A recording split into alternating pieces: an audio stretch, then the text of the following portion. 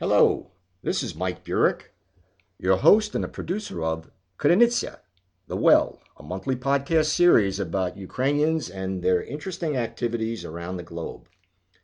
Today is Thursday, September 5th, 2019. Our guest for this episode is Anatoly Zinchenko, who is the head or ataman of the Free Cossacks in New Kuban, which is located in southern New Jersey. Welcome, Anatoly. How are you? I'm fine, thank you. Thanks so much for agreeing to come on the podcast today. You're welcome. I think a lot of folks, and even in the Ukrainian community around the globe, don't know very much about the Kuban Kozaki. So if we could start off, if you could give us sort of a thumbnail sketch of how Ukrainian Cossacks came to be in the Kuban region of what is now southern Russia. Can we start from there? Well, basically, you had the Black Sea Cossacks, which were some of the descendants of the Zaporozhye at that time, and moving into Kuban region on their own before they were forcibly settled there by Catherine the Great in 1792. And these people here they were probably there in the beginning of the 17th century and earlier. But the history of the Kuban region goes back way beyond that. In the 10th century, we had Prince Yaroslav of Kievska Rus, the son of Vladimir, actually having a settlement there, and out of which he used to chase the Khazars away from attacking Ukraine and Kuban. We have a museum here, and in the museum we have coins of Yaroslav, the original ones. And this is how this was part of Ukraine initially. Because of that, his settlement entitled him to that. So I don't know what else to tell you about the Zaporozhian Cossacks, which are Ukrainian. And the biggest thing is all these other Cossacks that formed later, they're actually part of, most of them, except for one, are part of the Ukrainian origin. In 1570, the Russian Tsars declared later on that all these Cossack armies were formed. 1570, there were no Cossacks with the Russians. They didn't belong to Russia. And when they invaded Siberia in the 60s of that time period and conquered the Mongols, there were a couple of dozen Don Cossacks there and 50,000 Zaporozhye. So what happened is they remained there after the conquering, and they started all these different tribes, as you might call them. So therefore, I see that the only Cossacks you have really are Ukrainian. Yeah, very interesting. Now, can we go up to the early 20th century? I understand that during the Russian Civil War, that Kuban actually declared its own independence. Not only Kuban, but Kuban declared a republic initially. And the Terek Cossacks did that. Most of the republics declared independence. They became republics. But what happened is in 1921 in March, they were already in Crimea, pressed against the Black Sea. A certain group of Cossacks declared an independent country called Kozakia. And these guys, later on, under Ataman Bely, formed KNUD, which is Cossack National Freedom Movement. And we are those Cossacks here in New Kuban. Let's turn to your own family, and how did they come to be in southern New Jersey? I was born in Kuban, back home. And we traveled from Kuban to Ukraine because my father had brought my mother from Germany back home to Kuban. He served in the Red Army. He had no choice. He had to do 12 years because all the kids of the Cossacks had to serve in the Russian army, and they could not be an officer. And this is during World War II. World War II, yes. Actually, he said that his tank came in second into Berlin. So he was in the war heavily. He was fighting with the Japanese in 35, with the Finlandia in 38, with Germany. He finished the war in Austria. So anyway, he married my mother and brought her home to Kuban. I was born there, me and my brother. Then in 1957, we moved to Ukraine, where my mother's from, near Lviv. And she was born as a Polish citizen because in 1926, that was part of Poland. So they opened up the border to the Polish citizens to go to Poland. In 58, we left Ukraine and moved to Poland. In Poland, we lived for 4.5 years, and my uncle, my mother's cousin, Vladimir Zakwotsky, he was in the United States. We found out that he went there after the war. So he got us into Bethlehem, Pennsylvania, where we moved in 62. And from there, we went to Utica, New York, because we knew people over there from Poland.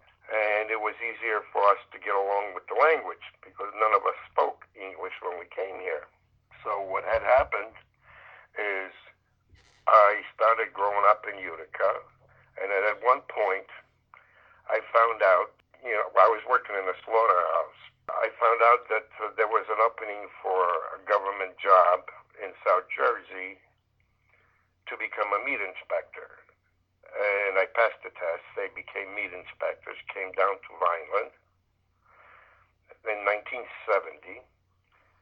And after a bit, I was working in a kosher plant. I had met a gentleman who was living in New Kuban. And he says to me, I live in New Kuban. I said, what? New Kuban? I had to see this place. So in 72, I came to New Kuban. I met a few people, like a Cossack general who lost his arm in the First World War, Ataman. Well, he wasn't Ataman, but his name was Gitmanov. There were all types of Cossacks living in this community, and I liked the people, and I moved to this community. In 73, I built myself a house here, and I've been here ever since. It's a fascinating story. And can you just give us very quickly some idea of how New Kuban came to be? When was it started in southern New Jersey? And New Kuban was started in 1953, incorporated. The displaced Cossacks somehow got the Ford Foundation to donate a tract of land right in South Jersey. And the land was being sold to them at $20 an acre just to pay for the subdivision. So they started settling here and they built a couple of churches, and they have they had an idea to have a museum, and they started the museum finally in 69 because they were poor people and they were only depending on donations as far as work and money to build this place. And we have the museum here with quite an extensive collection of artifacts, Ukrainian and Tsarist. Recently we started a collection of ancient Ukraine, and right now we're into the oldest item we have here is 4,500 years old, and this would be from our land. We have items that are 3,000 years old and better. They're actually Celtic. The Celts used to live in Ukraine. They migrated through it and they lived. So all these civilizations that came through Ukraine, they left something behind in the DNA.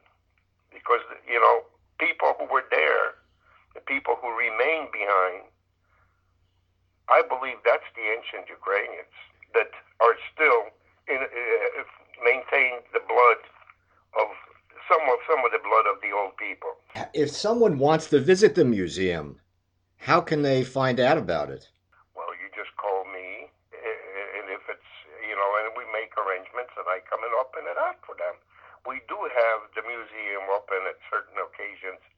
Definitely is open for the past 33 years. On Memorial Day weekend Sunday, we have a barbecue. On Labor Day weekend Sunday, we have a barbecue. And then we're going to have a pokrova the first Sunday after the 14th of October. Other than that, people just come and see it by calling me, which is, I have no fear to give my number, 856-697-2255. Anatoly, do you have any presence on the web at this point, either on Facebook or a website? Very minor, because the problem is our people are not very good with computers, as well you know. We need to establish more, but we don't have it because it's the monetary thing. We're building is still partially under construction. There was a large addition put to it. Right now the building is like close to 8,000 square feet altogether. Part of it is a new addition, which is being finished slowly as we get the funds. And our biggest thing right now, like I said, is to show the people ancient Ukraine, the land that created us. So we're getting things out of there, all out of Ukraine right now. There are a lot of Scythian things.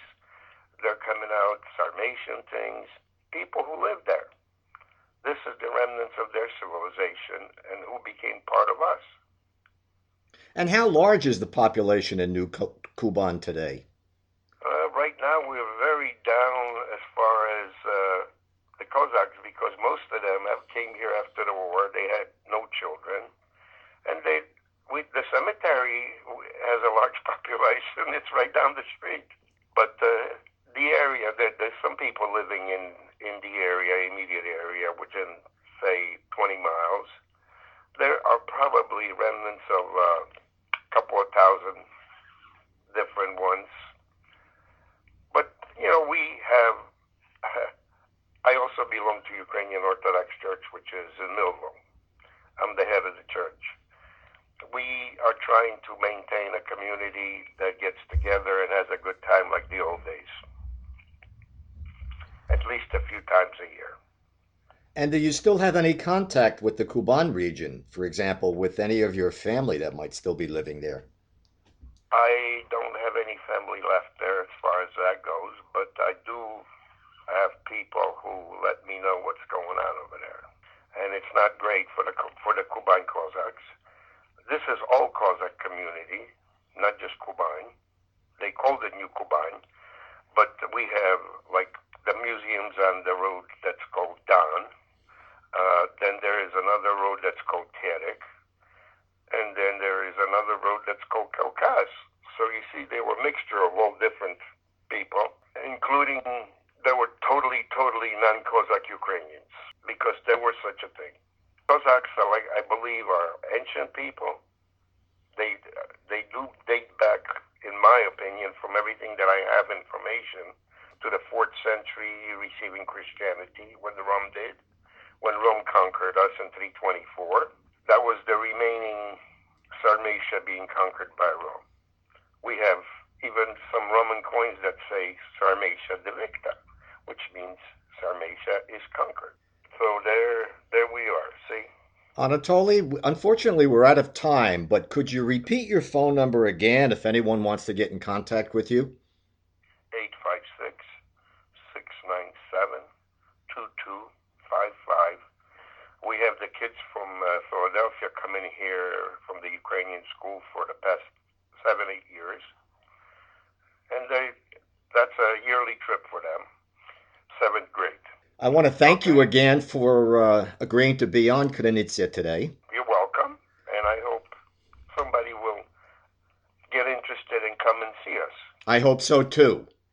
This is Mike Burek, your host and the producer of Krynytsia, The Well, a monthly podcast series about Ukrainians around the world.